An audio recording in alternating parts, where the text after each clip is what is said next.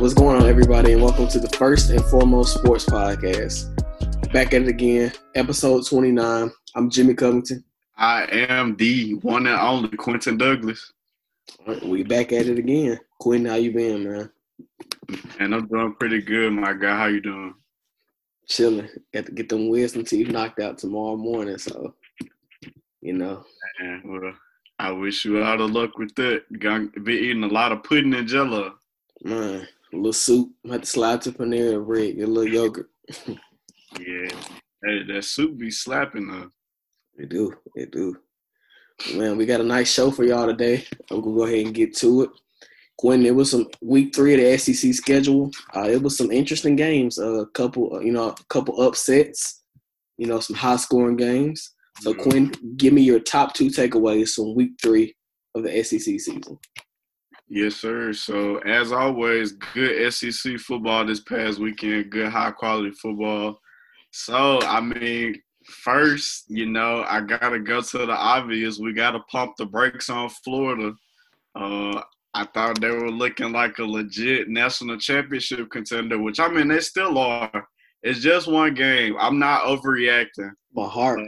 But they definitely showed some chinks in their armor. They got some flaws, which I told you.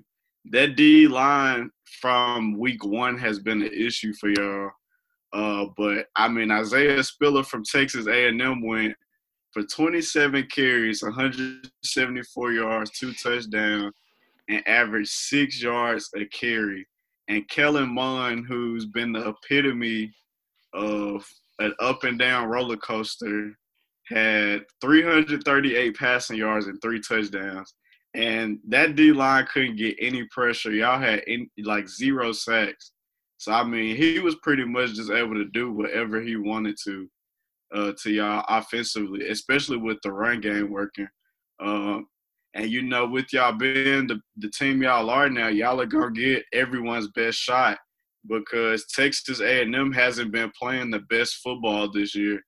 But Saturday was the first complete and best game that they played by far.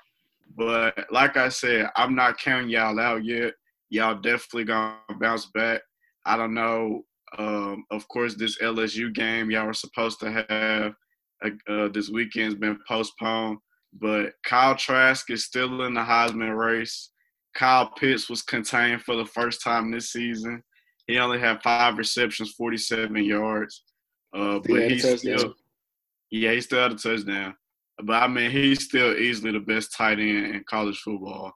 And my second takeaway, I had high hopes for Tennessee's offensive line, and they failed their first test. Of course, our offensive line has been talked about. Got 4 5-star recruits along the offensive line, including a 6th-year starter at center. And they allowed 5 sacks to Georgia on Saturday. It was just nothing they could do with them. Georgia was just way too athletic up front. They ran a lot of nickel packages. They disguised their blitzes really well. So, Tennessee, they just really couldn't do anything with them. And Georgia has an elite sophomore pass rusher by the name of Azeez Ojulari, who had 2 sacks Saturday. He pretty much just abused Wanya Morris, our star left tackle, all game. And our running game, we had no running lanes whatsoever. Todd Chandler and Eric Gray only combined for 16 carries for 36 yards. So that's pretty pathetic. So we got some good linemen, no doubt, but Georgia definitely exposed them up front Saturday. So those were my 2 biggest takeaways from Saturday. What did you see? And on my first one here, I'm going in the same direction you're going on, but my take is a little different. My top takeaway is this is the worst Gators defense that I've ever seen. And keep in mind, I started watching sports around 2006. So, I caught Florida when they won their first national championship with Chris Leak at quarterback. And pretty much then the defense, even though the offense, in previous years has fallen behind, defense has always remained good. Oh, yeah. at the very Florida least, always had a good. good defense. Good to borderline, good to elite. The defense has always been. So they're allowing 33 points a game this year. 100 points in 3 games they've allowed. They're allowing 29 first downs a game, over 160 rush yards, and over 330 pass yards a game. It's just ridiculous. They're averaging allowing over 6.3 yards to play. They get 3 sacks a game, which is okay. I mean, it's not anywhere, and it's not anything spectacular, but I guess it'll get the job done. But my thing is, we're not taking the ball away. As a Florida fan, they're not taking the ball away. They only have 3 total turnovers, and they have a lot of talented defensive backs. Marco Wilson, Kyer Elam, and you got a bunch of other guys. Trey Dean. It's a lot of guys, and we even got some Sean Davis, and we got a couple of Brad Stewart. We got some talented cornerbacks and some talented safeties, but they're not putting it together. I've seen a lot of poor tackling. I've seen a lot of blown coverages, especially last game. I don't remember what number receiver it was for Texas A&M, but he was eating Marco Wilson alive. And last year, alongside C.J. Henderson, Marco Wilson was looking like he's next in line to be a first round pick at corner, but he looked terrible Sunday. I mean, not Sunday. Excuse me, Saturday. He looked absolutely. He ain't ready for Sundays yet. He looked absolutely terrible. And I think, like you mentioned, the defensive line, you're right about that. In years past, Florida has had at least one dominant defender, and that's usually, in the back end or on the defensive line, and they don't have either of those right now. And the 3 best pass rushers on the team were Zachary Carter, Brian Cox Jr., and Jeremiah Moon. They only have a combined 2.5 sacks in 3 games. That's not going to get it done. You got 3 long, rangy, outside linebacker, defensive end type. You expect them to get after the passer. Those are all veteran guys, with the exception of Brian Cox. You expect them to get after it and make plays, and it's not what they've done. And same thing with the DBs. Sean Davis is a senior. He hasn't made really any plays. Marco Wilson is a veteran. He hasn't made many plays. Kyer Elam, I think he's our best corner. He's a true sophomore. He really hasn't made any plays either. So, they got to – if they want to compete for a national championship, they got to step it up. And so far, I mean, I'm not seeing it. And the lack of practice time, the lack of hitting, I'm sure that's contributed to it. But at the same time, though, like blown coverages, you just can't have it. Guys are going wide open. If you just get beat deep, you just get beat. I understand that. But guys getting 9-10 yards of separation when we all have, their defense is full of athletes, there's no reason for that. And I think Todd Grantham is going to have to find, one pass rusher is going to have to emerge. There's usually, we got to have, last year, we had Jonathan Bernard, who was one of the best pass rushers in the SEC. We also had Jabari Zuniga, who got drafted in the 3rd round. So, they had guys that could get consistent pressure, and we don't have that guy right now. That guy has to emerge if they want to compete for the national championship. Kyle Trask and Kyle Pitts have been great this year, but you don't want to have to continue to put up 40, 45 points a game in 1 game. It's not gonna happen. What if your offense has an off day?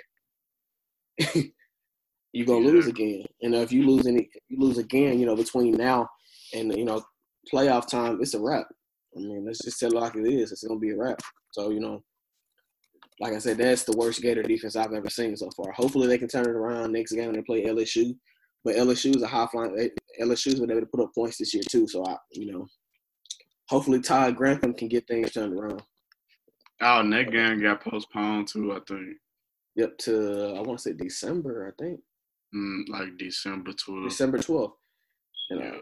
Now, Man, my second takeaway. It's been bad too. Yeah, definitely. They lost to Mizzou. It's a shame.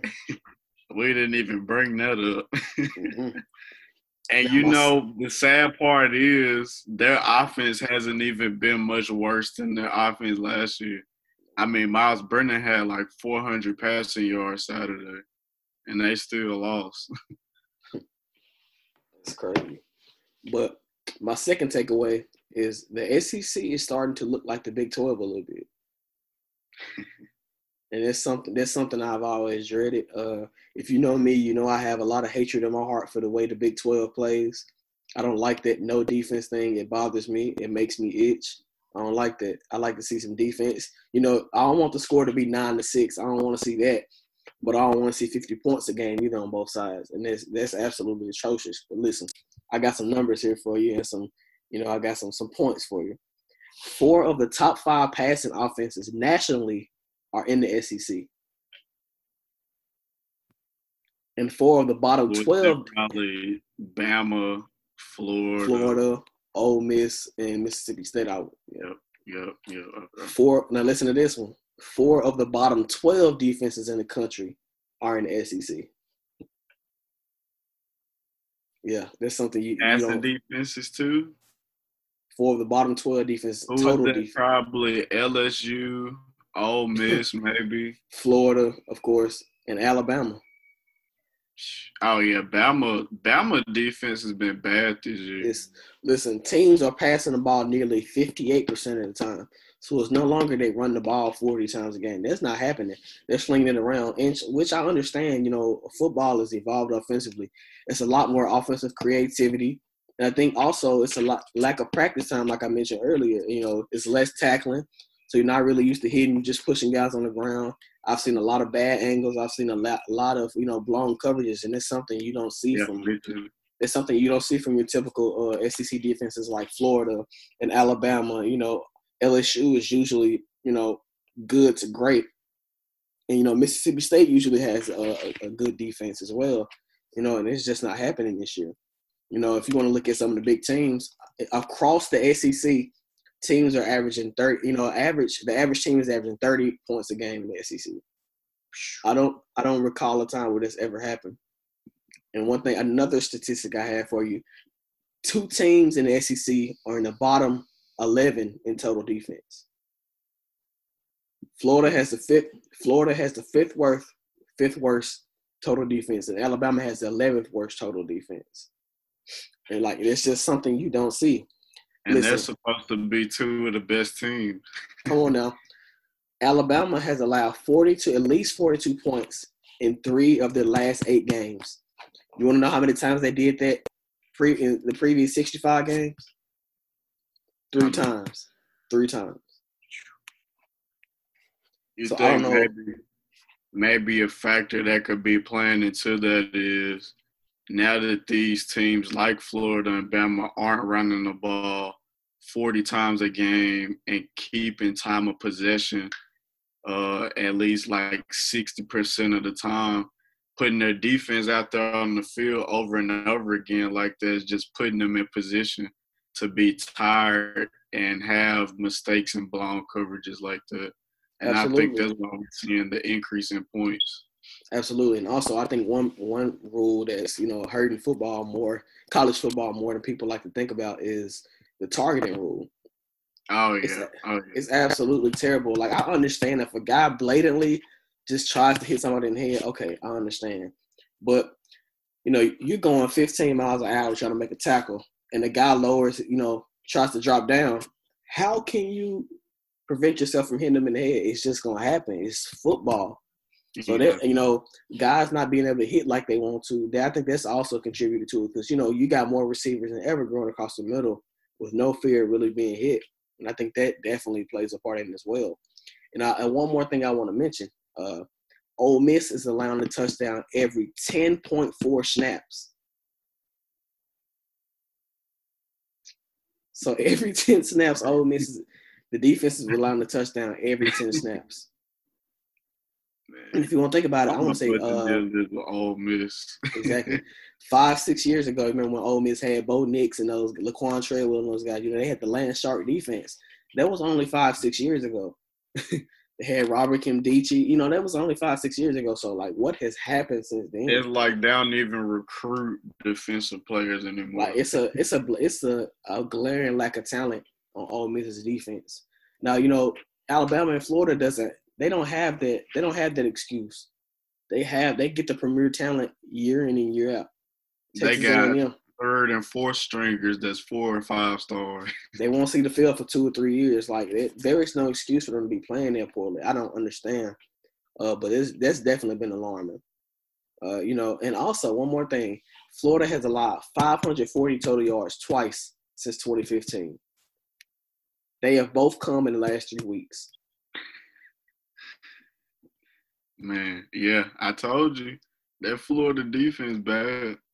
I don't know. Just defense in the SEC in general has been terrible. And if you even want to look at That's LSU the Dan Mullen effect on y'all. and if you want to look at last year, I mean, like LSU's defense last year wasn't great, but they made plays when needed. They took the ball away when needed. Mm-hmm. A lot of these teams aren't even taking the ball away. Nope. And I think again that goes back to execution on defense. And if you're gonna give up a lot of yards, you at least need to take the ball away some. Exactly. Limit the amount of possessions. But SEC defenses aren't even doing that. The only defense that's ranked in the top 18 in points per possession is Georgia. That's it. And they didn't play Tennessee, Arkansas, and Auburn. So I mean, Auburn can put up points. So they haven't played the greatest teams. Auburn, yeah. I mean, even Auburn struggled with Arkansas this past week. Exactly. So I don't know what's going on. This is not the SEC I'm used to, and like I said, it bothers me. It makes my skin itch. It's upsetting me and my homeboys. I do not like this. Oh, and look, Mississippi State, they didn't completely flamed out. they just about got blanked last week. KJ Costello threw about 4 picks. They almost got blanked last week. I was like, wow. Kentucky. Wow. I wasn't surprised. Kentucky, they may not have the skilled players, but in the trenches, they got some dudes. They got some big dudes. And that's usually the difference. That's usually the difference between, Alabama and teams like Arkansas. The trenches is typically the difference. It's talented, skilled players all over the country, but the trenches is where that separates. That's where it starts. That's what separates Power 5 from Group of 5 teams. It's the trenches. People don't understand how important it is to be dominant in the trenches on both sides. Exactly. Man, but enough college talk until next show. We're gonna move along to the NFL. The NFL is in week 5. Even after several COVID tests by numerous teams, they were able to get those games played. So Quinn, give me your top 2 takeaways from week 5 of the NFL. Man, the Tennessee Titans are messing around. They, of course, blew out the Bills yesterday, even after having 2.5 weeks off, because, of course, they were the first NFL team to have a COVID outbreak. But, you couldn't tell. They missed a beat. They forced 3 turnovers. Josh Allen was looking like an MVP candidate up until yesterday. They iced the game in the fourth quarter. They stuck to the formula. They had an 11-play drive, gave Derrick Henry the ball 7 times. Of course, he iced it off with the touchdown. And then they forced a fumble on the following kickoff to really completely put the game away. And Ryan Tannehill got a lot of criticism for getting paid this offseason, but he had 4 touchdowns, and this season he's been balling. He definitely hasn't. He's lived up to that contract so far. So I definitely have to give him his props. And another thing, the Titans, when they get in the red zone this year, they score touchdowns 83% of the time. That's a ridiculous rate. And you got Derrick Henry. So what more do you need? And you have to give Arthur Smith credit too. I told you about him early in the year.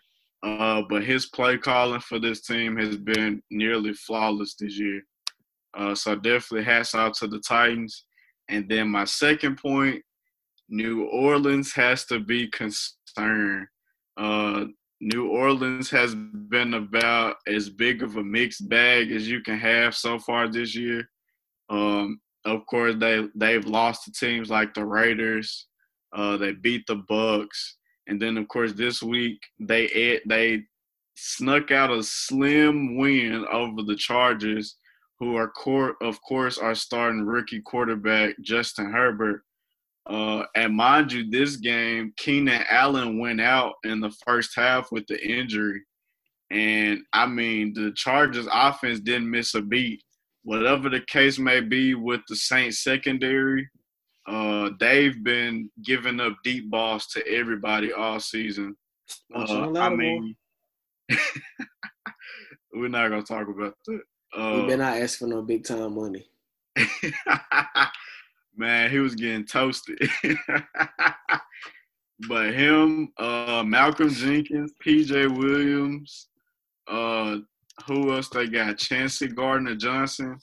I mean, that entire secondary has just been bad this year. Whether that's miscommunication or the scheme, they just haven't clicked at all. And then, of course, the offense, without Michael Thomas, they've also been a mixed bag. Emmanuel Sanders had his first impact, really, in a game as a New Orleans Saint. Alvin Kamara struggled a little bit, but, of course, they still were able to get out the win. But like I said, they have to be concerned. Luckily, they do have a bye week this week. They're expecting to get Michael Thomas back after the bye week, but even he, of course, punched a teammate over the weekend. it was Chauncey Gardner-Johnson who punched. Yeah. So, even he had to serve a game suspension for that. So, if they're expecting to make a deep playoff run, it's gonna start with what kind of team they come out as after this bye week. That's gonna make or break this season, in my opinion. You made some excellent points, and we have the same, first point. Mine is the Titans are for real. In case you don't know, in case you haven't seen, they thrashed the undefeated Buffalo Bills 40-16. And think about it, they've only practiced 3 times in the last 16 days, and they were missing 12 players last night, including one of their starting wide receivers. The defense looked spectacular. Forced 3 turnovers, gave up less than 5.5 yards to play. But one thing I thought was kind of weird, the Bills were 13 of 17 on third down. So normally when you're that good on third, that was a little weird. When you're that good on third down, usually you're gonna put up some points when you're that good on third down, or you're not gonna get beat 40-16. Mm-hmm. Coming into this game, the Buffalo Bills averaged nearly 31 points a game and almost 410 total yards. Tennessee. My bad. You can go ahead. I was just gonna say, I think it was a 12-point game until there was like 4 minutes left, and then the Bills fumbled, and the Titans scored. The Bills fumbled, and the Titans scored again, and that's what made it a blowout. Man, coming into the, like I said, the defense, the Titans just looked more physical than the Bills did. Yeah. The Bills kind of look like, Josh Allen looked like the old Josh Allen. He was just throwing the ball everywhere, which is evidenced by his 2 interceptions yesterday. The Titans defense coming into this game hadn't really been playing well. They were giving up almost 25 points a game, and like I said, they held the Buffalo Bills to 16. The Bills' offense got some firepower behind it. Josh Allen, you got Devin Singletary in the backfield, Stephon Diggs, John Brown, Cole Beasley. You got, Dawson Knox at tight end. So they got some great players, in their offense. And they've been humming. The offensive line is pretty good, too. They've been humming, but to only score 16 points, that's – the Titans, they balled out yesterday. And the Bills' defense has been a liability this year, too. Yes, and it's been the strength of their team the previous couple of years. But the Titans' offense, averaging 27 points a game, almost 400 total yards. You know what they are. They run behind Derrick Henry, and, Ron Tannehill is efficient, and he hits you with the play action to A.J. Brown or Jonnu Smith or Corey Davis. That's what they are. And they've been very successful with that style. Last year in the playoffs, they beat New England. They beat Baltimore, and they were up double digits on Kansas City. So, the Titans are a real team, and they're a force to be reckoned with. So, if you haven't been respecting them, now's the time because, they can beat anybody on any Sunday. So, expect them to be in the playoffs and expect them to make some noise once again, barring injuries and COVID. Expect them to make some noise again. All right. And my second takeaway, The Oakland Raiders are real. I mean, I keep saying Oakland. I'm sorry. The Las. I'm so used to it. The Las Vegas Raiders are a real team. You know, coming off a loss, they were 2-2 coming into this game. They beat KC 40-32 in Arrowhead Stadium, and that's not an easy thing to do. Fans or no fans. The defense didn't play well, of course. The defense, their defense isn't good. Oakland's defense. I keep saying Oakland. Las Vegas defense gave up over 400 yards and 32 points to KC. You expect Patrick Mahomes, and company to put up points, which they did. But the offense, they played a ball-controlling, efficient game. Derek Carr had 347 passing yards. They had 144 rush yards as a team. They were 50% on third down, averaged 7 yards a play. They were perfect in the red zone. My thing was time of possession. They led the time of possession 35 minutes to 24 minutes, and they only allowed one sack. KC has some good pass rushers in Frank Clark, and on the interior, Chris Jones. So only allowing one sack is a good thing. But the Raiders do have one of the better offensive lines in the league, so it really doesn't come as a surprise.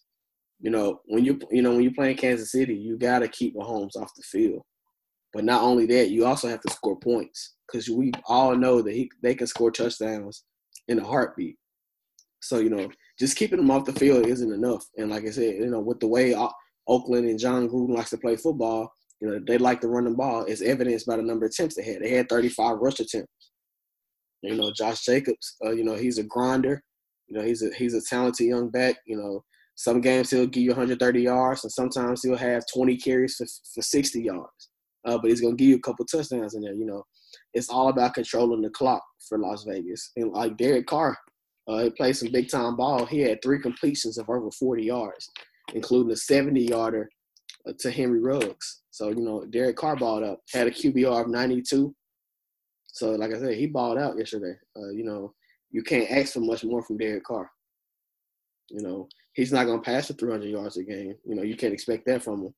But you can, if you can get about 275 from them, and you can get about 130 yards on the ground as a team, they're gonna be a good team. If the defense can, get it together a little bit, get a little healthy, make a few more plays here and there.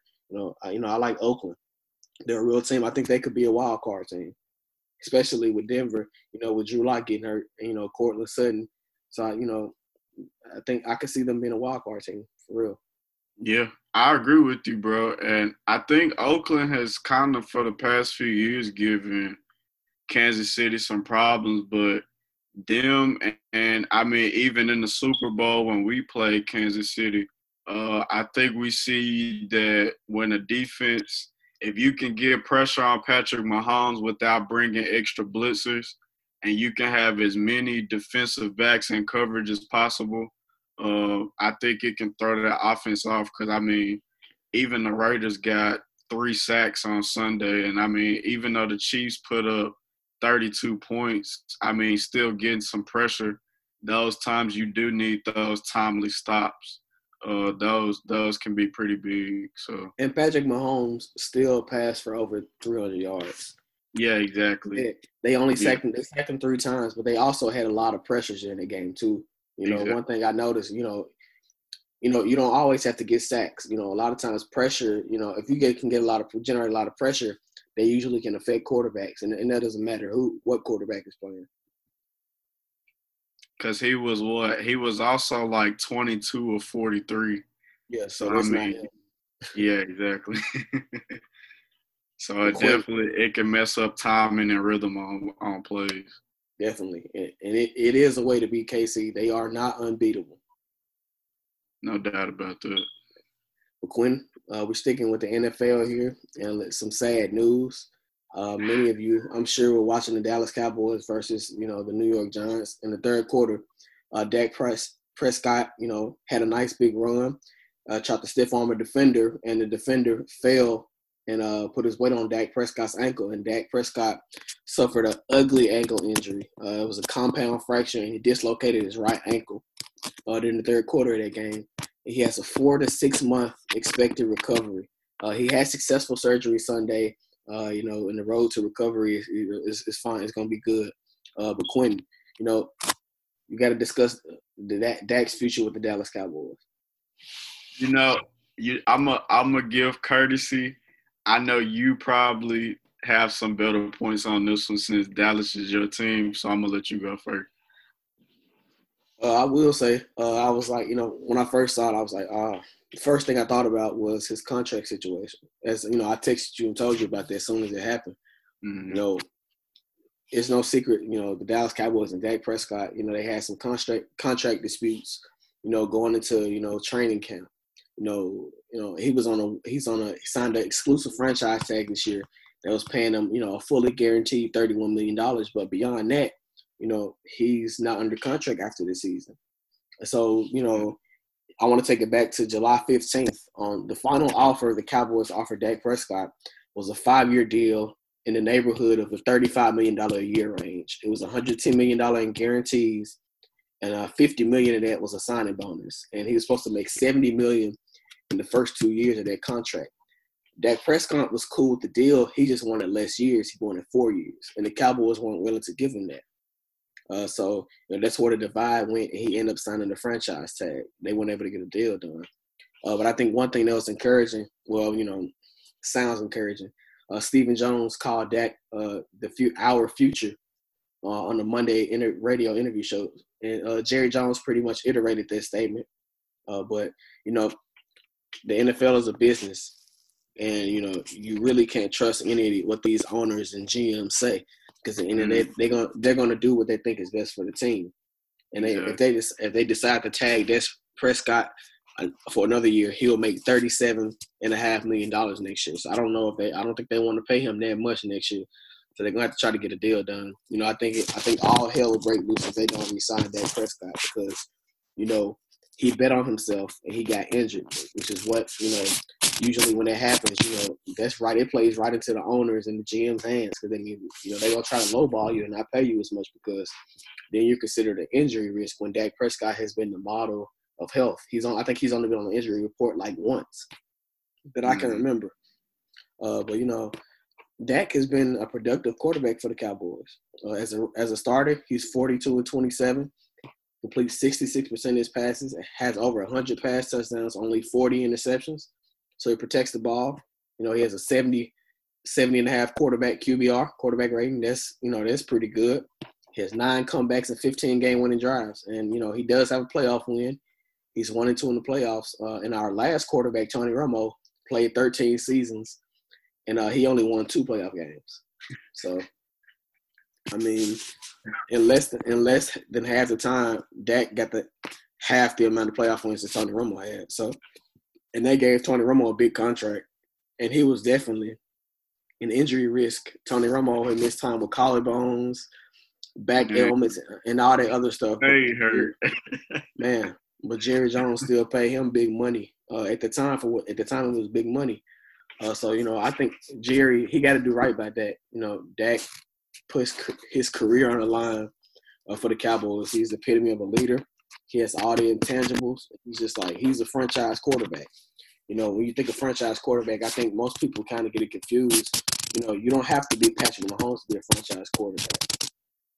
Patrick Mahomes and Russell Wilson and Aaron Rodgers, those are once-in-a-generation type guys. As a franchise quarterback, you want him to be your leader, and you want him to be productive. And, you want him to do, what's right for the organization. You want him to be, a model for the organization. That's the only thing Dak Prescott has done from day one. Mm-hmm. So, you gotta take care of him. Jerry Jones took care of everybody else, but he hasn't taken care of Dak Prescott, and I think he has to do that this offseason. Yeah, man. I definitely wish Dak a speedy recovery. He's been through a lot. I believe, lost his mother in college. Of course, just recently lost his brother. And now for this to happen, like I said, he's definitely been through a lot.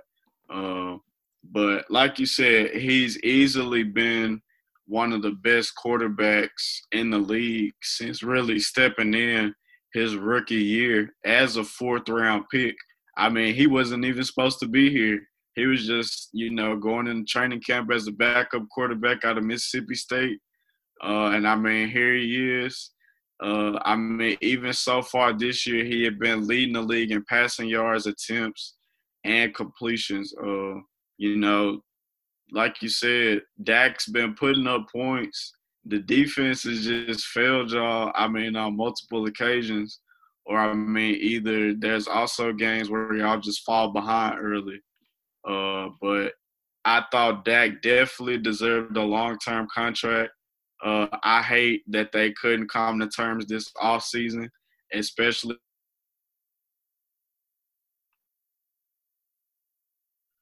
the Cowboys are definitely obligated to take care of Dak now. It's just I don't know if they will. Of course, they already franchise tagged him this year. And with this happening and the uncertainty of knowing the caliber of player that he'll be when he returns, in the back of your mind, you do have to wonder whether or not they'll franchise tag him again next year. So, like I said, I definitely hope he can recover and at least get really close to the player that he was before this injury. And that, like you said, it was really unfortunate the way it happened.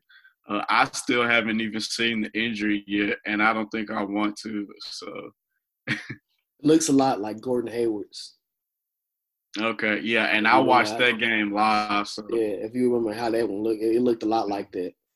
But you know, I'm you know, Jerry Jones, you know, I'm not sure he will either. I hope so.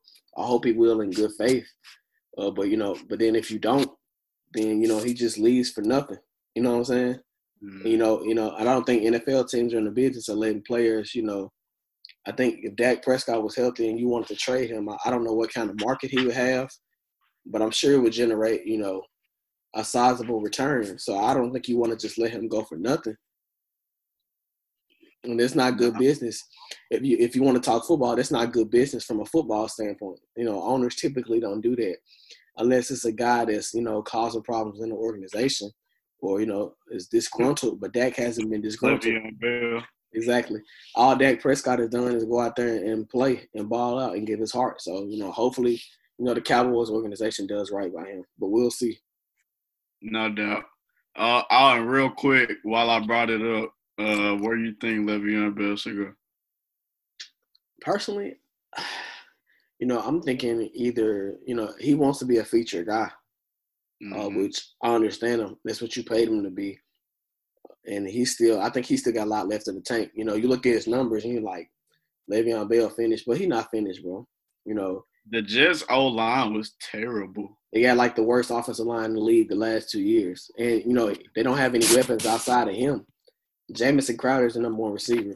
On any good team, Jamison Crowder would probably be the third or fourth best receiver. No disrespect to him, of course. You know, and I don't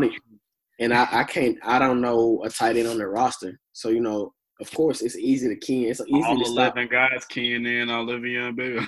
Exactly. I don't care how good, talented of a running back you are. Like, Barry Sanders not going to eat behind that offensive line. Let's just keep it real here. Like, but I would say I think the best fit for him would either be New England because, you know, Sony Michel is on IR right now.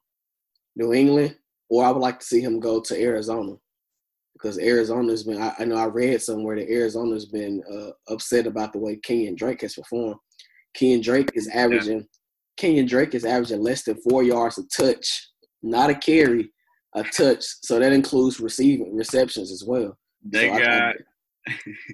can't be pleased with how he been playing. They got a little taste of fool's gold with him last year because he closed out the second half of the season pretty good, but he definitely hasn't been the same player so far this year. But I didn't think about Arizona, but I was thinking either somewhere like Chicago, now that they got some stability at quarterback with Nick Foles. They're 4-1. Of course, they just beat the Bucks, and they've always had a good defense. And maybe I don't know, because I'm assuming wherever he goes, he's just gonna play out the rest of this season. So I don't know how long Nick Chubb is out in Cleveland, but I know, of course, they got a vastly improved offensive line. Kareem Hunt stays injured too.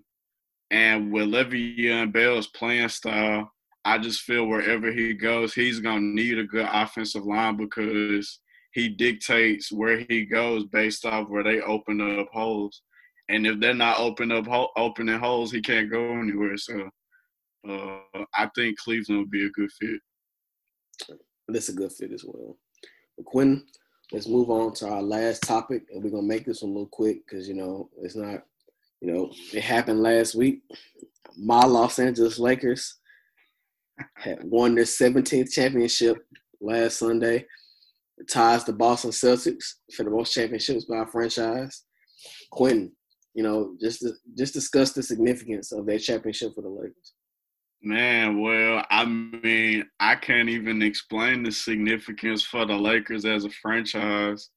Of course, the first one since, Kobe won with y'all back in 2010, with him passing this year and them, attributing that championship to him. That was pretty significant. And, given the circumstances of just what's been happening this year, the NBA finishing out in the bubble, I don't think this championship deserves an asterisk, just me personally.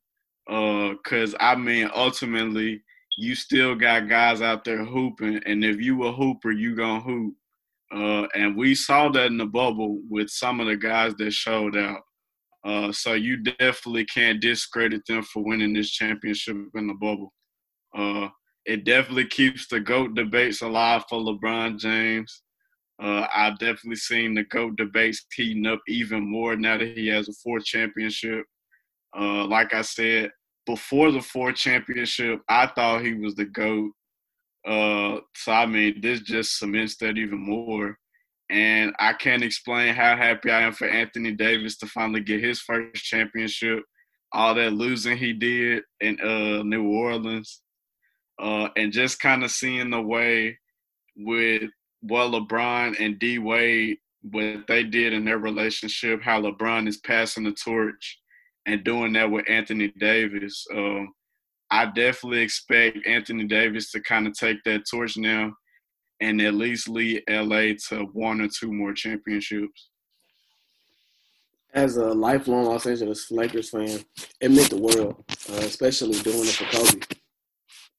Like you said, he won our last championship back in 2010 against our hated rival Boston Celtics in Game 7. He led the charge with Pau Gasol and Derek Fisher and, Metta World Peace and, Lamar Odom, Andrew Bynum, all those guys. That it's been a while. After that, guys started getting injured and leaving. It was pretty much Kobe, the last 3-4 years of his career. And we all know how injured he was. Went from Achilles to a shoulder tear, broken bone under his kneecap. So, we did a lot of losing. I remember watching a lot of games with Robert Sacre starting at center. I remember Jody Meeks being our leading scorer and our best player at one point in time. I remember, Wesley Johnson and Xavier Henry starting games. And I still watch games faithfully. Ryan Kelly starting at small forward. I watch games faithfully. So, it means the world. I appreciate Magic Johnson, first of all. None of this would have been possible without him. And Jeannie Buss, I thank her. Rob Pelinka, I thank him for putting this, help putting this thing together.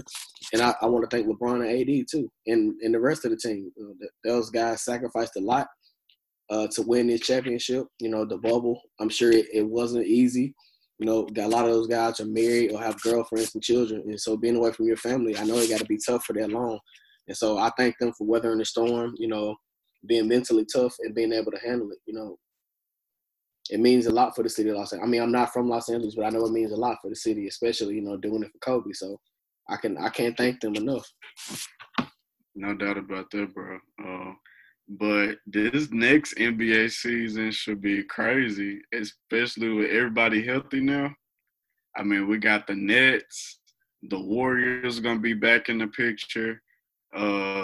Denver, they grew up in the playoffs this year. The Heat have cemented themselves as a factor. I mean, it's gonna be crazy next year. You got D'Angelo Russell and Karl Anthony Towns in Minnesota. They might sneak into the playoffs. Come on now. I mean, I like Big Cat. Kentucky. I'm a diehard Kentucky fan. Been repping since Jody Meeks is at Kentucky. But bro, Cat talented, but he's soft. I mean, let's keep it. Man, Cat can hoop though. Cat can hoop, but he's soft. He ain't gotta be hard to get to the playoffs, Jimmy. He ain't gotta be hard, but you ain't gotta be soft either. Though. You act like I said he go win the championship. Nah, who they taking out? Who would they be taking out? Anybody. Who that was in the playoff picture this year that Thunder. Minnesota gonna be better? Minnesota not gonna be better than the Thunder. Not if they get rid of Chris Paul, then okay. But exactly. Listen, we don't know who the Thunder bringing back next year. We'll see. If Chris Paul come back, then it's a wrap, dog. Look, I said they could sneak into the playoffs, Jimmy. I don't even want to hear that. Ain't Calm no could. down, Jimmy. Ain't no could, dog. Then I'd be surprised if they get in. But Cat just needs some help, man. He been playing with Andrew Wiggins. Cat hadn't helped himself much either, being soft. Man, Cat a bucket. You need toughness to win in this league. You need some mental toughness, and you need some physical toughness to win this league. And Cat ain't got no mental or physical toughness. DeMar DeRozan didn't either, and he won 60 games in Toronto. In the Eastern Conference, my guy. In the Eastern Conference, my guy. He still did it. I'm just telling you. And that was with LeBron. And that was with LeBron. And that was with LeBron chilling in most of the postseason, chilling in most of the regular season, most of the time in Cleveland. Like, come on, exactly. And you only need regular season wins to get into the playoffs, all right? It's true. All right, then. You just made my point. But still, like I said, Minnesota's not making the playoffs. I'm sorry. Look, okay. I just said they could sneak in. I don't even think it's a possibility, dog. I mean, yeah, because I don't even know who they're going to put around them. Exactly. Like, man, great show, Quinn. That's all we got for y'all today. We want to thank y'all for continuing to support us and listening. Like I said, you guys have our social media accounts. Hit us up. Give us some topic suggestions. Even argue with us about some sports things. We open to it all. But we want to thank y'all again. This is episode 29 of the First and Foremost Sports Podcast. I'm Jimmy Covington. And I am the one and only Quentin Douglas. Appreciate y'all and great show, bro. All right. Thank you, man. And we out. Peace.